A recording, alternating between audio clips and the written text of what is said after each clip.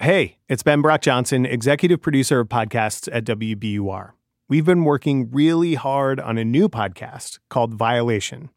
It's a show about a famous writer, a murder, and who pulls the levers of power in the justice system. I'm really excited to give you a sneak preview of the show with our new trailer made in partnership with the Marshall Project. And I'd love for you to find Violation and follow or subscribe to the show wherever you got this podcast. WBUR Podcasts, Boston.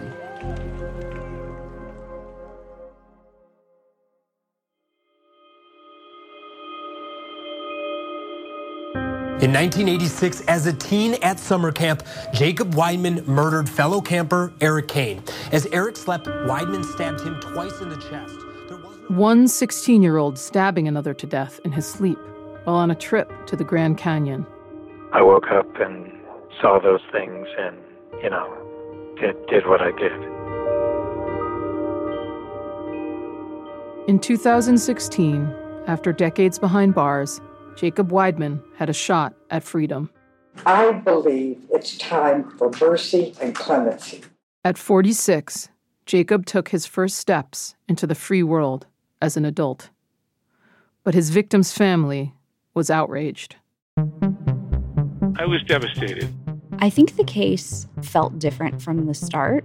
9 months after his release, Jacob Weidman was back in prison.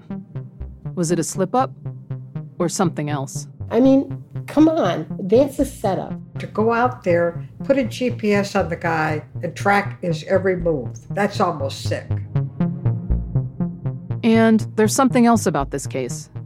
Jacob Weidman's father? He is one of the most acclaimed writers of his generation of the 20th The Rhodes Scholars' writing tackles race and justice and trauma. John Edgar Wideman's impressive body of work includes Philadelphia Fire, Brothers and Keepers, Father Along, and... My shelves are full of John's books. None of them includes the whole shocking story about his son, Jacob. I'm Beth Schwartzapfel, and this is Violation, a new podcast about who pulls the levers of power in the justice system. My name is Jacob Edgar Weidman, and my ADC number is 0. When someone commits a terrible crime, how much time in prison is enough? And who gets to decide? Question, what's next for Jacob Weidman? How long can they keep him on supervised release? Indefinitely. He basically is going to be... I will continue to say, until I'm not able to say it anymore, that I did not violate any of the conditions of my parole. I am convinced that this guy, he will go and do it again. I have no doubt about it, and I'm scared. How much responsibility does one take for one's life, and when and how?